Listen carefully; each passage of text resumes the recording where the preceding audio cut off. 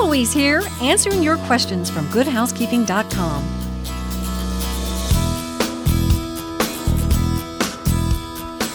Here's an email question, no name. Dear Heloise, my roommates think you should dry the bed sheets and towels on high heat so they'll dry quicker.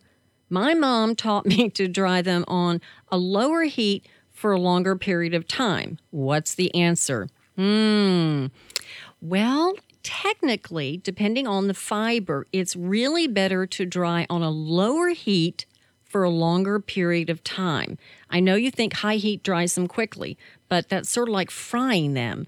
Also, please remember, if you dry them on a lower heat, longer time, and don't overstuff that dryer, the sheets or your shirts will come out less wrinkled. Hey, I think that's worth a little bit more time. This is Heloise.